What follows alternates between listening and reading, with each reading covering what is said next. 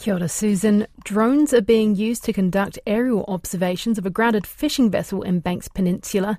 The 25-metre Austro Carina ran aground at Red Bluff with about 10,000 litres of diesel and 400 litres of hydraulic oil on board.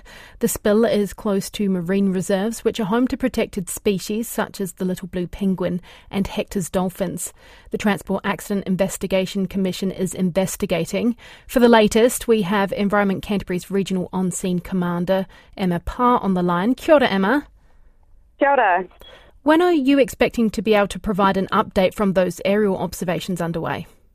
Hey, look, I've just got fresh news from our earlier aerial observation, and it's showing the vessel is still in the same location as it was yesterday.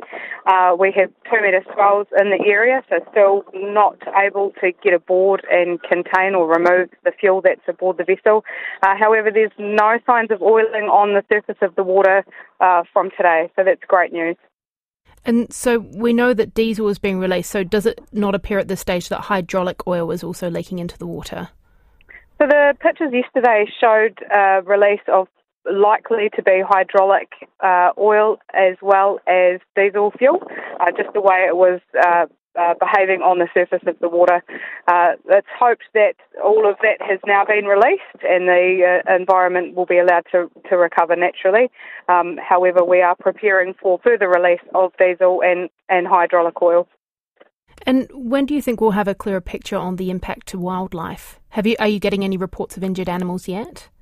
No, so we haven't had any intel in regard to any oiled wildlife at this stage. It's probably going to take a few days before we start seeing signs of oiling on those species in that area. And you mentioned the swells before. Those conditions aren't looking good over the next few days. How is that going to affect efforts?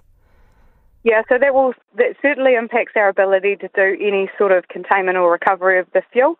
So we do have 2-metre swells today, and they will be increasing to 4.5 metres over the coming days with the bad weather coming. So what we can do is just prepare for a response and a shoreline clean-up and a rehabilitation of oil wildlife as required in conjunction with our partner agencies and stakeholders like the Department of Conservation, local iwi, and the Banks Peninsula Conservation Trust. And do you have any estimate at this point how long clean-up efforts could take? Could it take months or longer? I don't have any estimates of that at this stage. Kia ora, that's Environment Canterbury's Regional On-Scene Commander, Emma Parr there.